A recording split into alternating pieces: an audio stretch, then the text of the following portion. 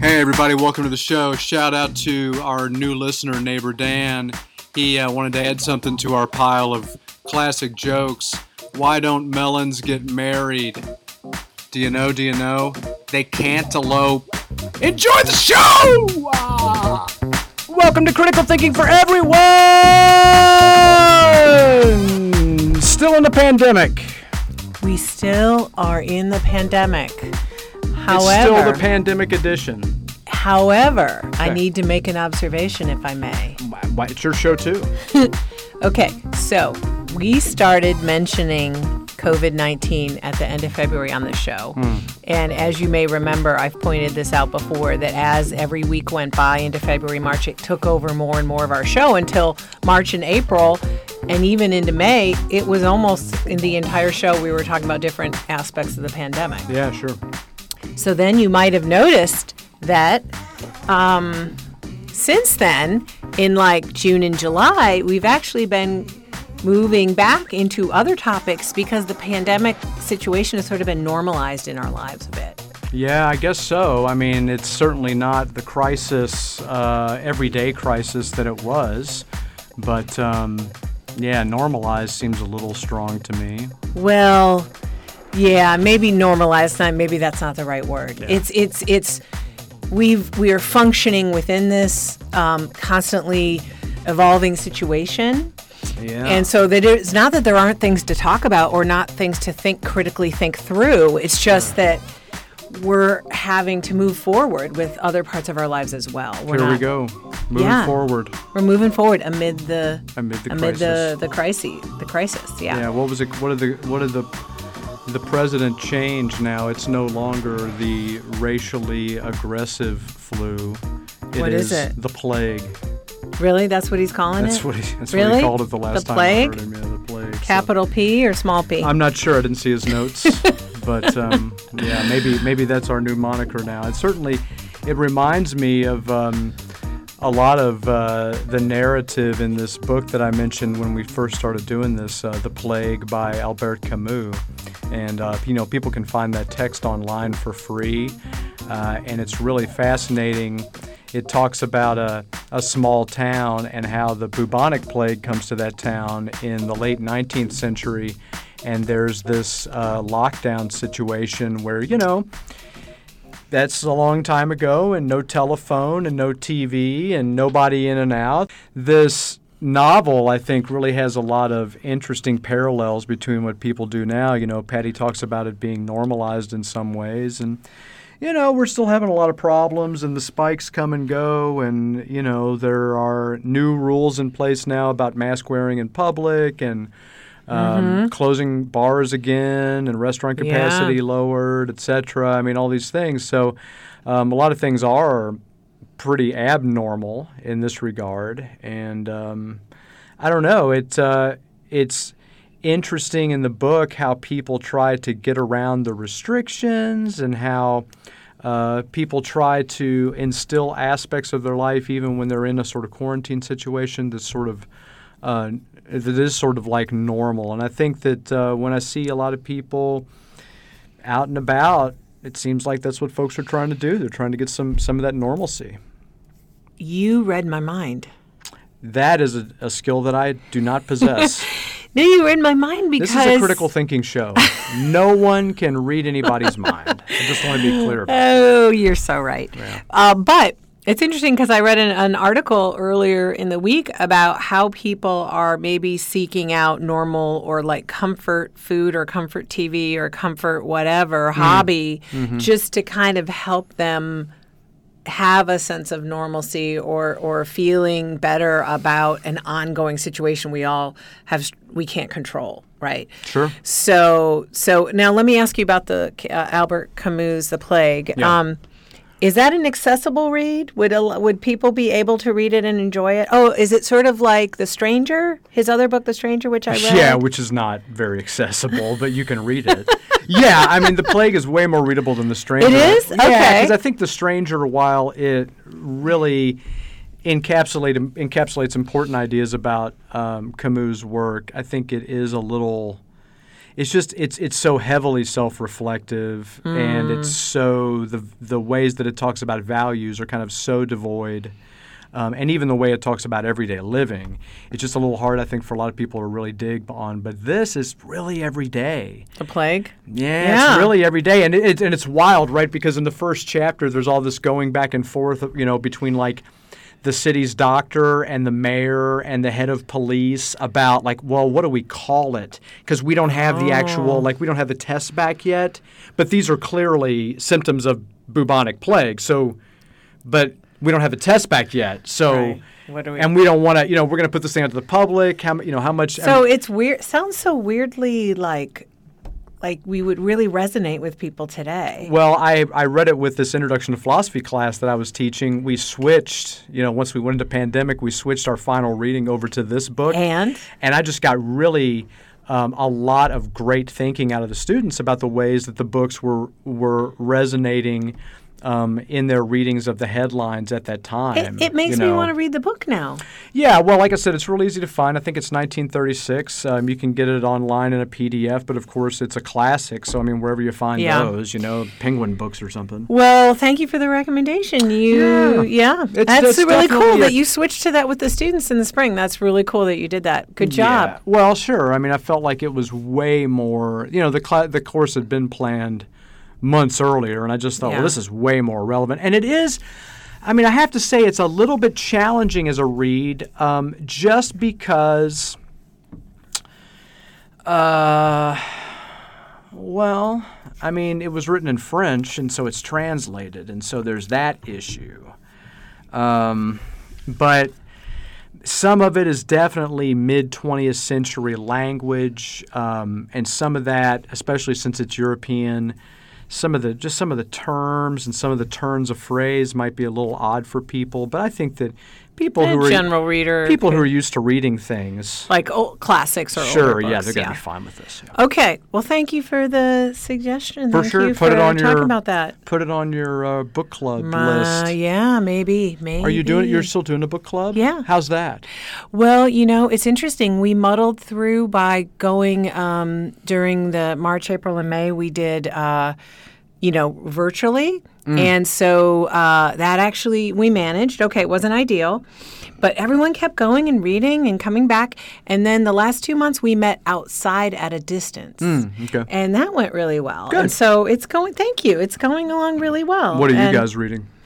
Well, we are reading a book right now that we all take turns coming to the group with a couple books, and then we vote.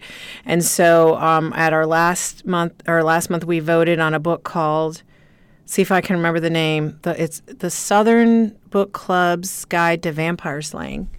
Oh, by Grady Hendrix. Which when I was like, wow, this isn't a book I would normally choose. It didn't kind of on the surface appeal to me, but I have to tell you, I've laughed out loud more with this book than probably any other book I've read, maybe since I read Good Omens, which was quite a while ago. Okay. And it's very entertaining. It's a very dark, quirky book. Yeah. But I think next month Is it a how-to manual or is it... I don't know Good about question. it. So, yeah. It's fiction. It's a novel. It's a fiction. It's kind of a satire. How-to manual. Yeah. It's kind of a satire about a book club in the 90s and the sort of the vampire that infiltrates the. Oh man. It's very funny. The humor is very funny. Vampires continue to endure in our popular culture. They do.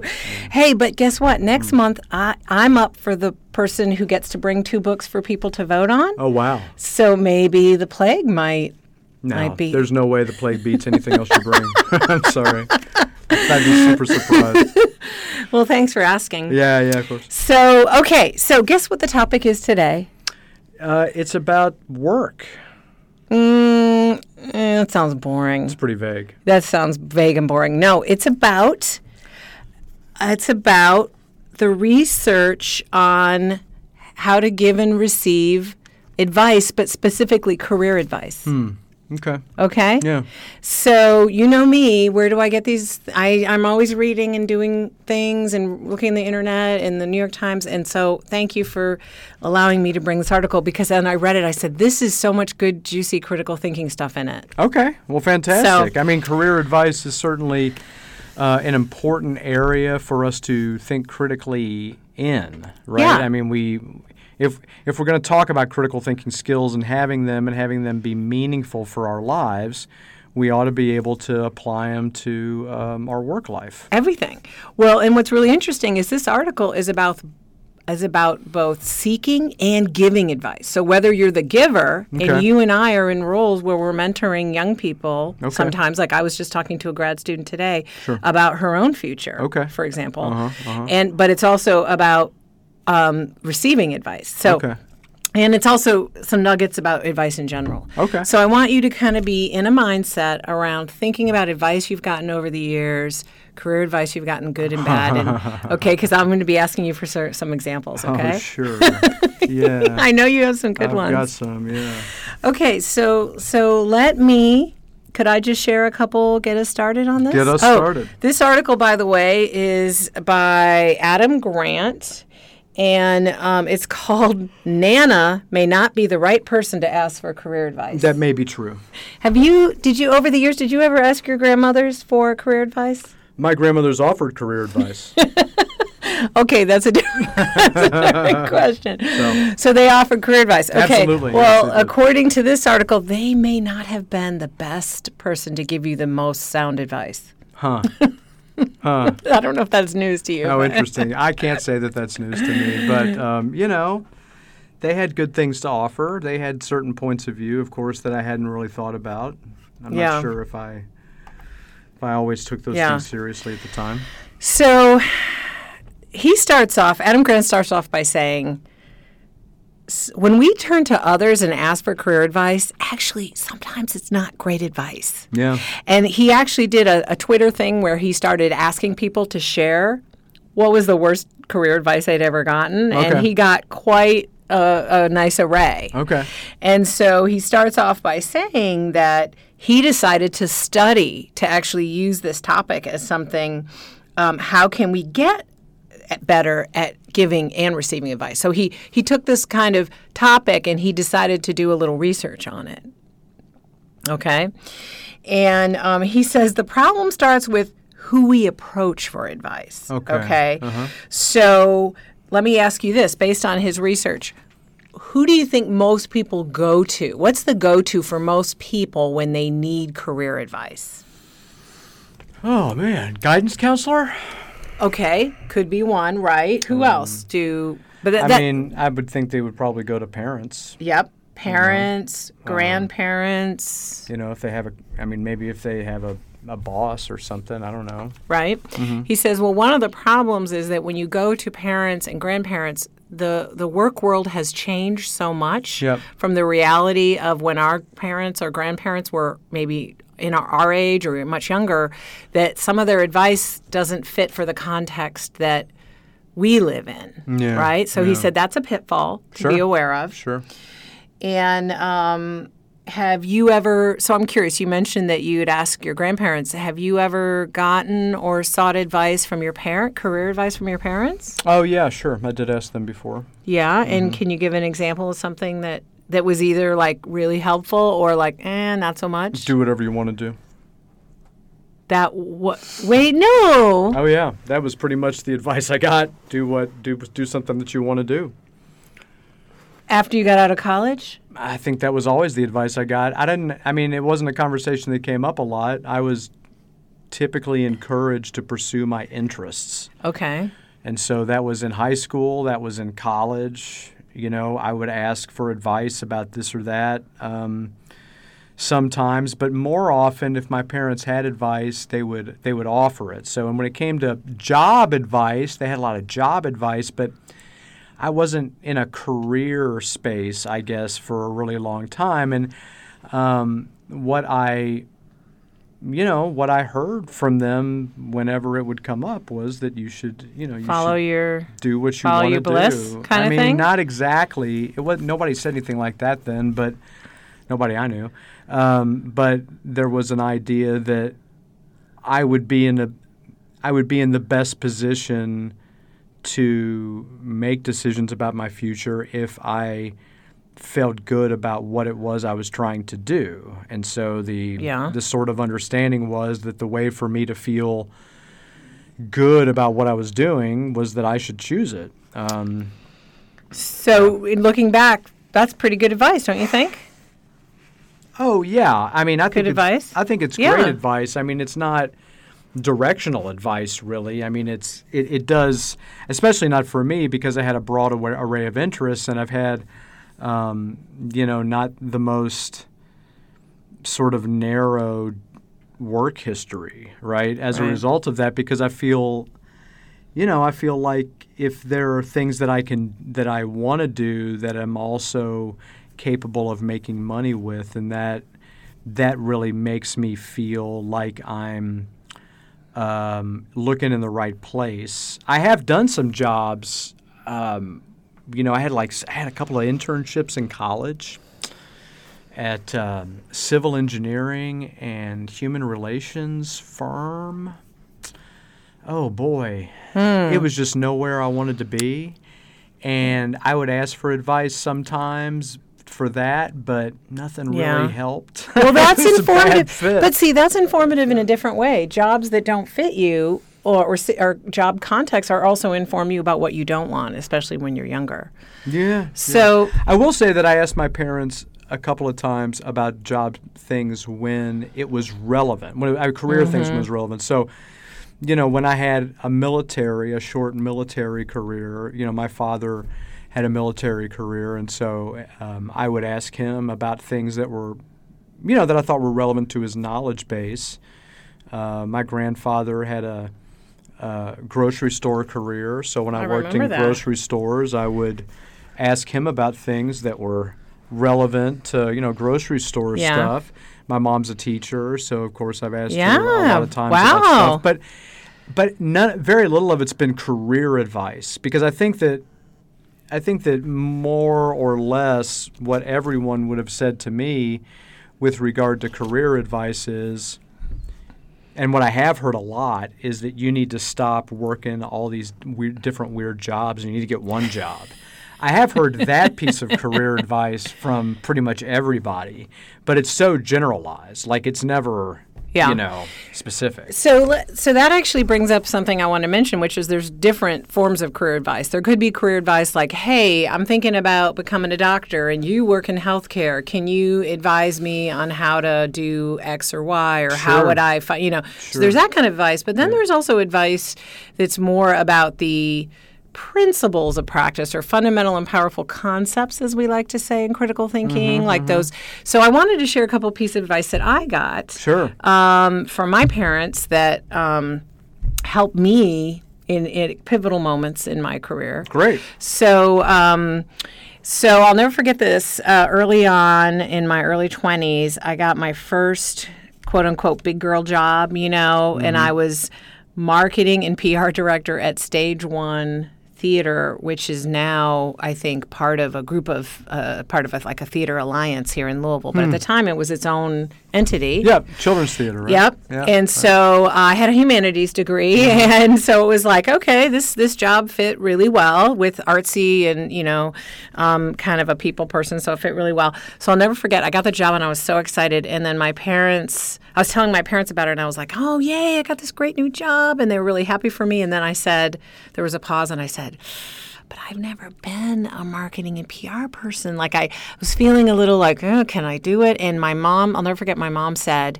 fake it till you make it. Oh, man. Classic advice. And what I really loved about that, it was so empowering, because what it said to me was, I don't have to know all the answers right now. I can figure it out as I go. I have the smarts to do the job. And, of course, I've never done this kind of job, but I can figure it out. And it was really helpful advice. And that's exactly what happened. And I went on to be successful in other jobs that I had never done before. And it was just such a piece of advice about, taking on challenges and being willing to move into something you don't know, but trust that you're going to be able to figure it out. That was good advice. It's useful for that. That's a well-worn piece of advice. Well, it came to me at a critical moment. Oh, sure. I mean, it's a terrible piece of advice from the point of view of critical thinking, of course. Right. Of course, don't be a sophist, right? Yeah, I mean, that's the essence of sophistry, right? Right. And so if somebody was about to go in and do surgery and they said, "Oh, I've never done a, appendectomy before," and you're like, "Fake it till you make it." Like, no, that's not the right. No, but I mean, of course, the extreme cases are funny, and we don't, but they're not really. They don't really illustrate the problem because, of course, anyone who cares about credentials or experience would not want an untrained doctor doing the appendectomy, right, under the best circumstances.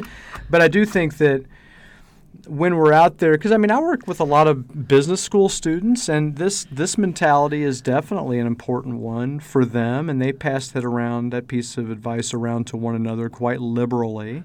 And I see a great deal of it in my class, which is exactly the wrong place for it. Well, let's just pause here. Intellectually faking it, I think, is problematic. Yeah, let's just pause here. Yeah. You and I did a show where we talked about the research about why young white men in the U.S. were most likely to fake on a test that asked them about different concepts if they had any familiarity with it. And as you might remember, they did this across several countries, and many people who didn't know a concept would write on the, never heard of it. They would check that box. But they found that young white men in the U.S. were most likely to fake, yes, I do know that concept, even when it's nonsensical. So I just want to clarify a point here. When my mom was saying to me, fake it till you make it, she knew I could totally do the job. Mm-hmm. That piece of advice is get in there and you'll figure it out, right? It's like a confidence thing. You can do this kind of thing, right? It's a shorthand kind of phrase.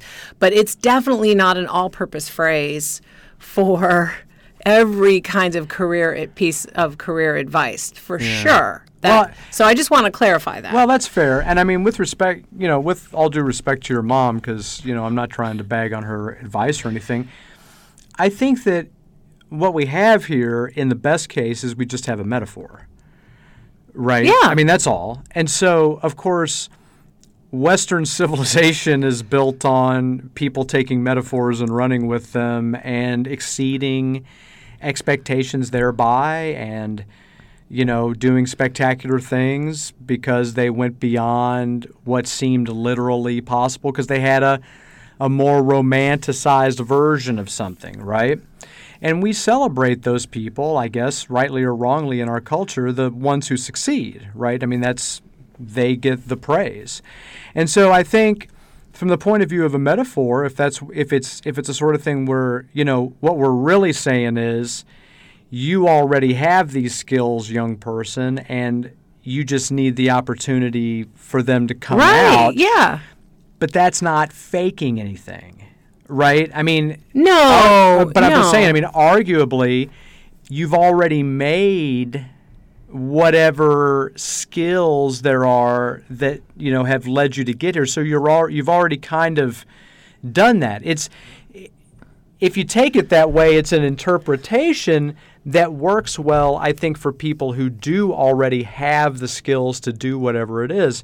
I think it becomes problematic when people don't actually have the skills. Absolutely. And that's why I set up the context for why that was important for me as a young person to get that boost that way. Well, that's why I'm saying I don't want to undermine any of that because I think for people who are capable, it's appropriate as a metaphor. Because what I'm saying is I don't think your mom was saying you go in and make it up as you go. You don't have these skills. Right. You're just going to go in there and fake it. Yeah, absolutely. Whereas I do think that in our society, people get hired to do jobs all the time where they don't know what in the world they're supposed to be doing.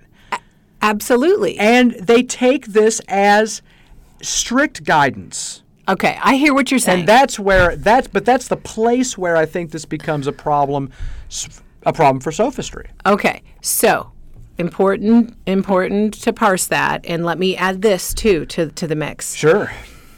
This is also a problem in politics because guess what? They're all fakers. There was some research done about why more women don't run for office. Now, this research is probably about 7 or 8 years old. And guess what they found? Oh, I couldn't imagine. They found something that negative. when men heard about an opportunity to run for office for something they had absolutely no background in, no skills in, many men went, oh, I could totally do that.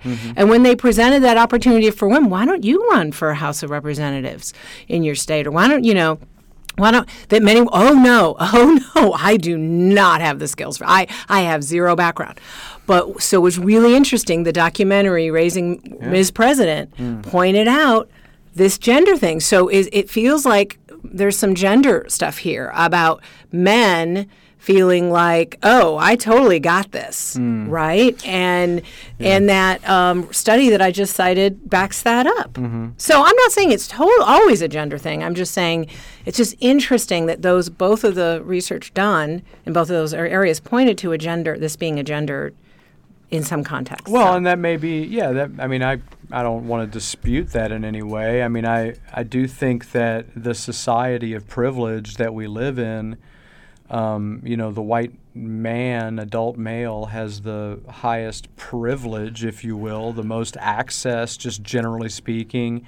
If you flip open a random textbook that isn't very thoughtful, all the characters are white men, like they all look the same. This is just action figures. It's just the standard, right? And so society reflects that by granting access and privilege to the people who seem like they fit in the most appropriately. And I think that all of that is completely unconscious, and I think it's taught over decades and decades, and I think it's some of what leads to some people, I guess, white men, I guess, but not only white men, but certainly it would account for white men feeling like they can just do stuff in the society because they've been allowed to just do stuff over and over again. Absolutely. They've been allowed to fake it till they make it over and over again. Well, to fake it or just to try. Like they're given options and access and ability, and people for a lot, again, it's a huge generalization because, of course, a lot of white children don't have great opportunities and this kind of thing. But when you look at where the power is concentrated, a lot of that's concentrated with white men, as has been pointed out ad nauseum. The opportunities that we get throughout life really lead to, our confidence level, like our ability to say, I can do something I don't know anything about because look at all the stuff I've succeeded at before I didn't know anything about. Right. So, in 5th grade, I was in gym class. Mr. Lando. Mr. Lando. All right. Okay. Mr. Lando's gym class. And I noticed that he was always choosing boys to be captains of the kickball team. Only never heard boys. Of a girl captain, did you? Jeez. So guess what I did? Do tell. I spoke up and raised my hand and said, why can't girls be captains? It's a fine question. And I don't remember his response, but this tells you a lot. Guess what happened the next day? You were expelled. No. Before he could choose captains, he sent me down to the office to get his coffee. That is not the way I thought that story was going to kidding. I am not kidding. That is, I was sure that you were going to give us this feel-good Hallmark story about getting to be the captain of the team for that day. First young lady in the history of the Mr. Lando's reign. I still remember walking down the hallway trying not to spill coffee. Trying not to spit in this misogynist coffee. Yes, I know. That must have been a huge... Your parents should be proud of you for your restraint. But... I would have dropped that coffee 3 or 4 times on the way. He got his comeuppance, you know when? Do tell. It's your story. Like 6 months later, we were outside because the weather was nice. We were on the playground playing kickball. Okay. A squirrel runs across his feet, and he jumps back and screams like a girl. He just found out. We all laughed. It's the small victories. That's another one your mom probably told you. In this case, you go with the little things. I just had to share those. The moral I had high to ground. share That those. was the moral high ground. You never got to be the kickball captain. But I got to see him emasculated There you in go. front of the whole class. Just savagely by the squirrel, a Confederate in the second stage feminist movement. So, formative moments in our life come in positive and negative experiences. Yeah, for sure. I don't know anything about this, but I have to say, if you don't have a squirrel tattoo, you're missing out on an important avatar. I think squirrels should be. Oh man, I should look him up and find out what happened to him. Yeah, I'm sure he's got a whole family, some activism out there. Move from tree to tree, make things right. Okay. Took over the schoolyard. I got to go back to the article. Do you got him? Yeah. All right. Well, yeah. Because there's some good things in here. I just want to point out, in case you don't know what in the hell happened to the show you were listening to, we are Critical Thinking for Everyone on 106.5 FM, WFMP LP, Louisville, Kentucky. We are out of the Hayburn building. And my co-host, Patty, I'm Brian Barnes. My co-host, Patty, maybe picked from the wrong plate of brownies at the office before the show. I don't know. It's just a conjecture. Okay. Woo! That was a good laugh. I tell you what. I needed that. It's the brownies. Okay. It's the brownie laughing for you. Okay, so to go back to Adam Grant's article, because I'm curious. There's some good stuff in here. Okay. So far, it's been fantastic. Stop. Okay, so he says, although we say we want advice from people with relevant expertise. Okay. Oh yes, so although we often do. say that, Jeez. right? We end up reaching out to the ones who are enthusiastic and approachable. So he gave the example in hospitals, his colleagues and he have found that when healthcare professionals need a second opinion, they turn to their most accessible colleagues instead of the most knowledgeable experts. And you can all find Dr. Anthony Fauci on some kind of European pay access channel. Is it like maybe Al Jazeera has him now? I don't know. I mean, who's broadcasting Fauci? Good, Jeez. Very good example. Oh, I mean, that's exactly the stuff. So now, how often have you and I have talked to each other about career advice over the years? You and I have I've given each gotten other way more career advice from non-family members because it's been situation relevant, and also very few people in my family have actually gone the kinds of paths that I've gone. Yeah. So that's another reason why. Yeah. So I think what Adam's point here is really good is that, okay, so maybe you want to ask your parent, partner, neighbor, dog, the person dog, in the next cubicle. I love the dog. I mean, you gotta include them. Yeah, they have a lot of empathy. They demonstrate a lot of empathy. Stuff, They're good listeners. Yeah. Or the person in the cubicle next to you who's your, BFF at work. That's okay, but he says, you want to be able to think about it critically and go, well, who could I? Who do I know, or do I know a friend of a friend, or how could I get someone who's relevant, someone whose expertise is relevant, or who's in a position that I want and I could reach out to them. LinkedIn, get this. LinkedIn is, I don't know if you know this, but LinkedIn is the new favorite thing for career centers at colleges to tell students like, oh, you're graduating with a degree in philosophy, you want to know what you can do with that? You can actually go to U of L. So they outsource search.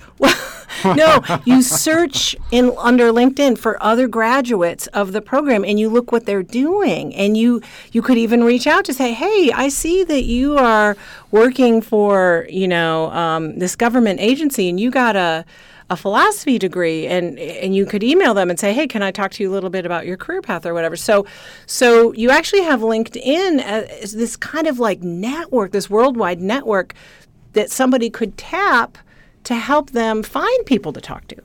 Yeah, well, I mean, that sounds good. And I mean, certainly, anytime I've gone to the Career Center and asked for advice about what to do with my philosophy degree, the answers are so general and relatively unhelpful. Like, if you have a degree in philosophy, especially a graduate degree in philosophy, you probably already know all these things. And most of those paths are relatively complicated and require several more steps. So that's why I'm here, because I was looking for something a little bit more immediate, since I've already spent 150 years in school to get this philosophy degree. Yeah, you did. Well, I mean, I'm not alone, of course, but I think that, for a lot of people, something like LinkedIn is going to be way more relevant because there are practitioners out there, and there are people, people put their education right there.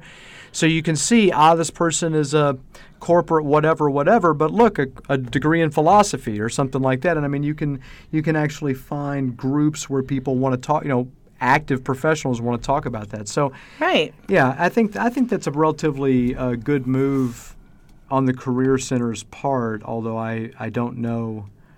It would be great if there were a lot of in-house ways to do that. Oh, also. Yeah, and I'm sure, I want to guess that there are. I'm just throwing that out as an example that listeners who are not access to the Career Center at U of L, anybody could sign up and use LinkedIn. So That's right. So I would like to invite anyone from any Career Center to let us know how you're maybe helping students figure out how to do things in your offices. I think that'd be interesting. Career Center professionals who listen to the show, we want to hear from you. Yeah. That segment of our audience. I don't know if there are any.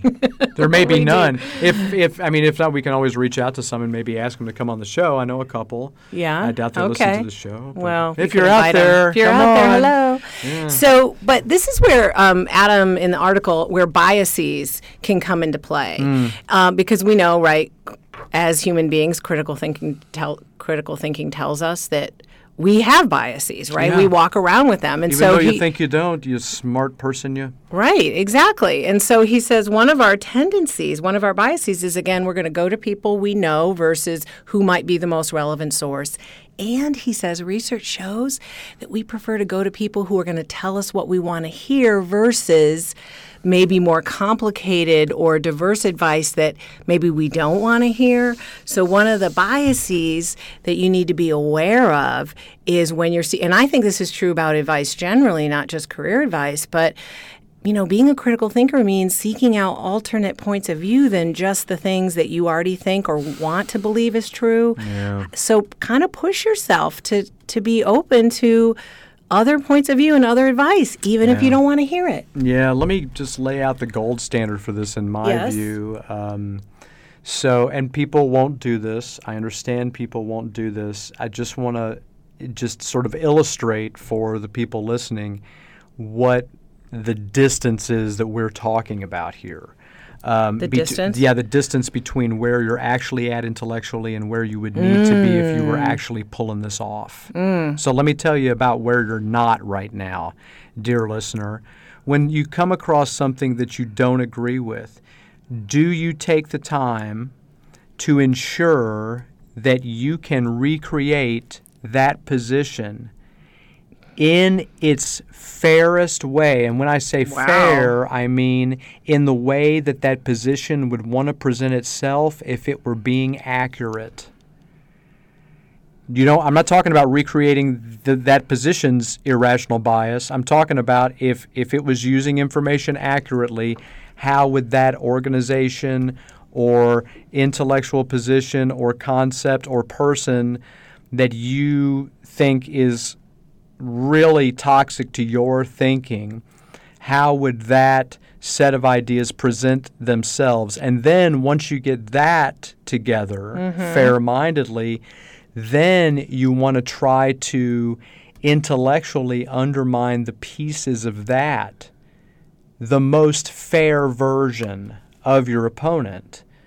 And what you'll find if you try to do that is you'll gain a great deal of understanding about the positions that oppose yours, because you'll have to do research and you'll have to set aside your own biases in the name of fair-mindedness. And we might even be able to learn what some of our biases are through this process. But I mean, nobody's going to do that. Well, it's just that's how you do it. I've done it. Anybody can do it. It's a giant pain in the butt. I mean, it takes a long time, and you have to do a lot of writing and a lot of thinking and a lot of patience. And you have to be really self-critical, and there's a lot of questioning. If you take it seriously, you question your own position, right? Because this is your opposite, so you have to challenge your own position in order to get at the ability to fair-mindedly consider the other position. That is it's a big ugly stuff.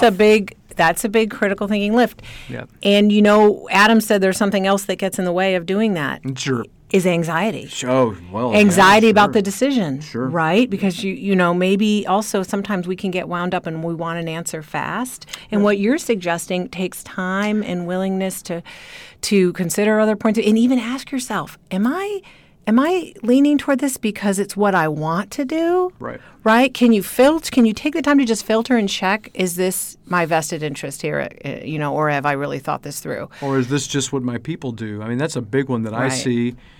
All my people believe this, so I believe it. It's like, yeah, but you just said that you believe it because these people believe it. What is that thing that you believe? Can you articulate that yourself? Right. No, just whatever this person's doing. I'm down with that. Yeah, but you don't know what that is. Right. So Can you even articulate it? Well, that means, and what that means is if the person who's taking the lead, who you just decided to follow because you think they had the right ideas, if they only had part of a right idea, if they only had the beginning of the right idea, if they don't know how to actualize the idea in such a way that it doesn't end up creating hypocrisy or some other kind of harm, how do you know those things when you never look? You just go, I'm just following them.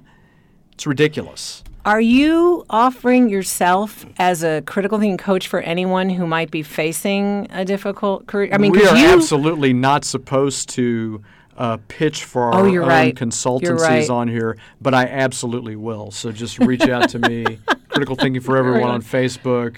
My phone number's out there everywhere. Yeah. You can get me.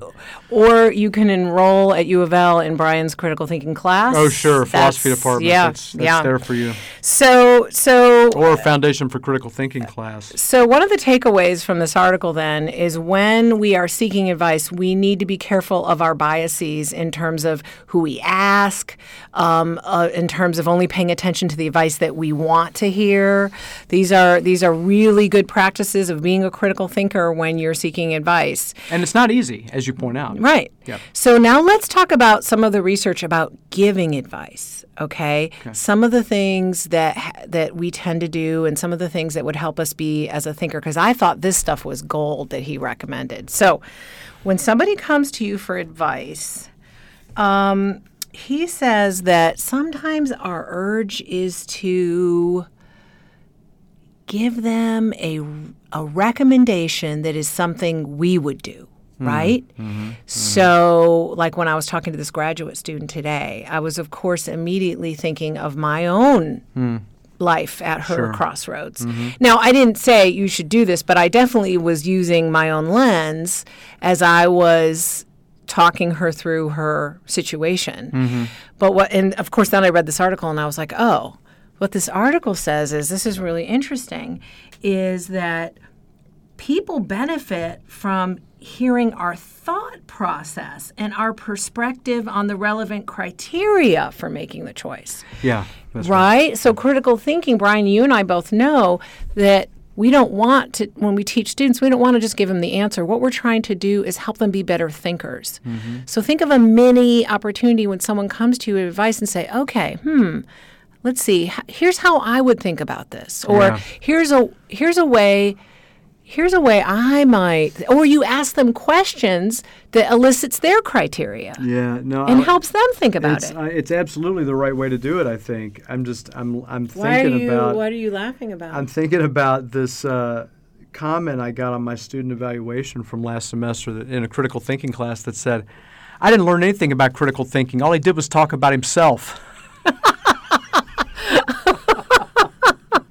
Wow. Yeah. Really? Yeah. I was like, okay. You Well, were thanks for coming. That was a swing and a miss. Yeah. I mean, I failed that student. So what? No question.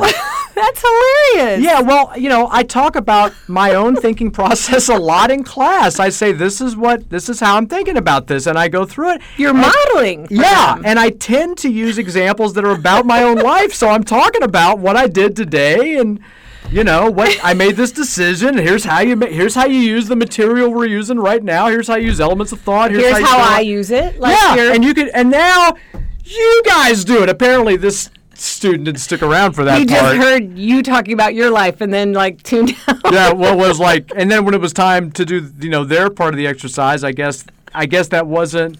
I don't know. Obviously it's very difficult to engage in dialogue with students about these kinds of things since it's the After ship the has sailed. fact. Yeah, but I Yeah. did. I think that is a danger I had not anticipated. Right? I mean that I did. Like you didn't. It didn't occur to me that someone would look at one of my presentations and go, God, all he does is talk about himself. But that's what people do with this show. People listen to this show and they're like, yeah, but all you do is get on there and talk about yourself. And I'm like, but anyway, I mean, so I think maybe. And even I talk about you. I think maybe in some ways we're not used to this approach, this modeling. Because I think that in education professionals that I had growing up, they personally were very removed from the material. There were only a few of them that talked about how this material worked in their life. And I remember asking my advisor in college, what philosophy do you follow? And he just started laughing. Yeah. And he said something like not one of these people or something like that. And I remember just being floored, like, well, what the hell are we doing here? What? Why? These people are talking about how their ideas apply to my life, and I'm supposed to go try them on for my life, and I'm writing papers about how this relates to my mind and how... And you're telling me it's just an academic exercise? It's also... It was just, and it wasn't that he didn't have, anybody. It just wasn't anybody we were studying at the, that I was familiar with. Let me say that. But it was frustrating to me once he explained all that. It was still frustrating to me. Why study these classics then? Like if the classics aren't really useful for helping me with anything, like if they're not going to be, right? If they're not going to advise you, why bother? And I remember he said something along the lines of, and maybe he's probably not listening to the show, but maybe I can get an actual quote later. He's still out there somewhere. I think he said something along the lines of, I had to study all those in order to know that to reject, like those ideas led me to where I'm at now. Which is something even better than Aristotle could ever come up with. Well, yeah, he would definitely agree with that. I mean, just because you sift through, right? And one idea, the sifting process gives you information about where your preferences are and what your interests and your competencies and where you might do work or where work might need to be done. I mean, all of that is part of that process. So I don't know. I mean, it's this whole thing has been so personal for me. Like all this stuff, everything I teach, it's all highly personal for me, and I find it very difficult, frankly, to separate it all out and make it not about me. Make it very right. And so maybe you need to make your, okay, I'm sorry, but I'm going to put on my faculty developer hat. You need to make your process more explicit to the student. I'm so explicit. Are you kidding me? Well, he must have tuned out. Well, I don't know. I don't know. I'm sure it was something I did wrong, but I just found that to be, that was clearly a student that I did not reach with my modeling. He was like, well, I got a D in philosophy, but I got an A in Brian Byron's life. I know all about his life. Well, that's the thing is I sit around and I go, students, I'm telling you this because you have minds too, and you should compare my thinking process with these details to your thinking process. So by then he was like... That person was already asleep. Facebook I don't know. Or whatever. Okay. Social distancing. All right. Well, a few other nuggets before we run out of time is that one of the things that Adam Grant said is that he was interested in this thing about this situation where we're better at giving other people advice than we are giving ourselves advice.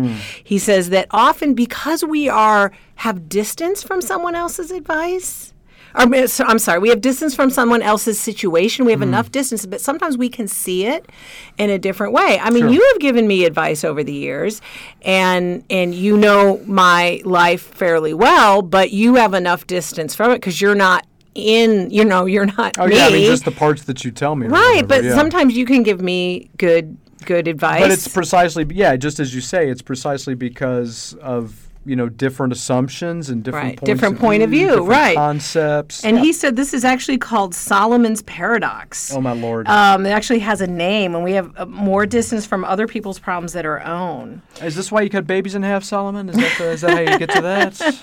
So this is really interesting. He said, when we're giving advice to others, we're more likely to zoom out to see the bigger picture. Instead of trying to weigh all the factors, we base our recommendations on the 2 or 3 most important factors. So meaning to us, when we're trying to write, we have emotions involved. And he said, so the lesson here is that one of the most effective ways to get better advice is to give it. So he said, psychologists find that our reasoning becomes wiser when we think about our own problems from a third-person perspective. So if you said to yourself, what would I tell a friend in this situation? I notice when I just make that mental move, I notice that I'm much more fair-minded than when I'm soaked in my own emotions about a situation. Or I could say, what advice would Brian give me? What advice? And then I can actually text you and see if I was right. It's a party game. That's a party game. Yeah. Isn't that interesting? No, I think it is interesting. It's something that I think is really important. I spent a lot of time thinking about this problem, sort of how possible is it for us to be fair-minded, like to get this kind of objectivity that you're talking about.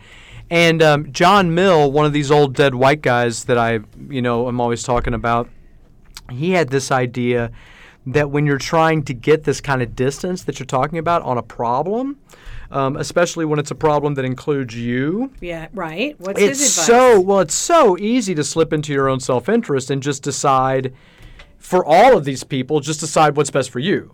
Right. And since you're the Feels decider, good. Sometimes I guess, but I mean, the idea is just everybody can come along or not. Mr. Kind of thing. Lando's a great example. Well, there you go, right? Yeah, you don't want to do it my way. The coffee runs for you. But yeah, so what Mill said was that we should do a role play. Yeah, he said that the problem is that our self-interest is so insidious and so deeply ingrained that if we try to just ignore it and just tell ourselves, okay, I'm deciding equally or fairly for everyone, that we will almost inevitably screw it up. Wow. Right? And so he said we have to do a role play, and this is the scenario for the role play. Yeah. People you're walking down the street, and you come across people, 2, 3, 4 people engaged in an argument on the sidewalk. Right. You don't know any of them. Okay? And they stop you. And one of them says, hey, we're arguing about something. We can't decide. Right. We need an objective opinion. Right. Could we tell you, stranger, who has zero stake, no dog in the fight, right? Nothing in this, and could you decide for us? Yeah. And so Mill said that person, in the best case, would be disinterested, right, in order to achieve the objectivity element, right. And they would be benevolent. They would have the best interests of the people they were deciding for at heart. Yeah, I love it. Yeah. I love it. So Mill said we should all role play the benevolent and disinterested spectator. Wow. On any decision-making process. That's how you get your self-interest out of it. So what would the benevolent, disinterested spectator tell me? About which part? Whatever. No, about my problem. That's what I'm supposed to do? Yeah, that's right. That's right. So, yeah, that's exactly right. Because because if you're really doing that, it works. For Mill, the dynamics change and are really enhanced when you have multiple people involved in the decision making. Because for Mill, if I'm only deciding for myself, there probably aren't really good reasons for me to do anything other than decide in my interest. Yeah. It's when I'm deciding not just for myself but also for others, like politicians might. I love it. I don't give a crap what the politicians' personal interests are. Frankly, I don't care what they do in their free time. They're supposed to be thinking about their interests, who they represent. They're supposed to, in our system, they're supposed to be representing the people, and so this is a model that they could follow. Like, it's not their personal thing. This is what they believe would be the best for the greatest number of people. I mean, there are ways that can go off the rails or whatever, but I'm just saying, in terms of the scenario where how do I get my own self-interest out of a decision where I'm involved? Right. It's this role play. Have you ever tried that? I've done this aciduously for years. And is it helpful? Yeah, it's super helpful, especially when you don't hijack it sophistically. Yeah. Oh, which you I gotta was, which I was really good at for a long time. Which you got to catch yourself. Well, yeah. I mean, it's complicated. It's easy to bring your own self-interest in, especially when you're concerned about negative outcomes, right? And so you want to avoid negative outcomes somewhere down the line. Yeah. So you do a little sophisticated crap over here to put that off, or maybe put that out of mind.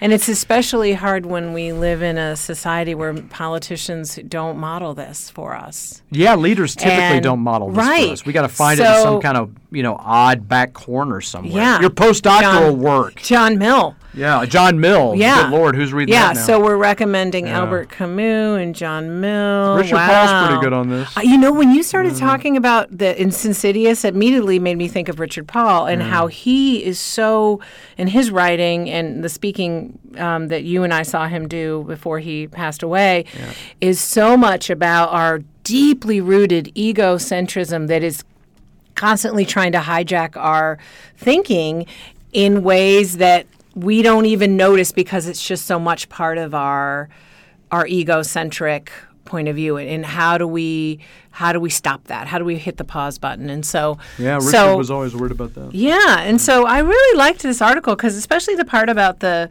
benefit from hearing our thought process. Like instead of giving someone a piece of advice because that's what you would do, help them think it through, model it for them. Well, well, absolutely. Thanks for bringing in the article. I think it's great.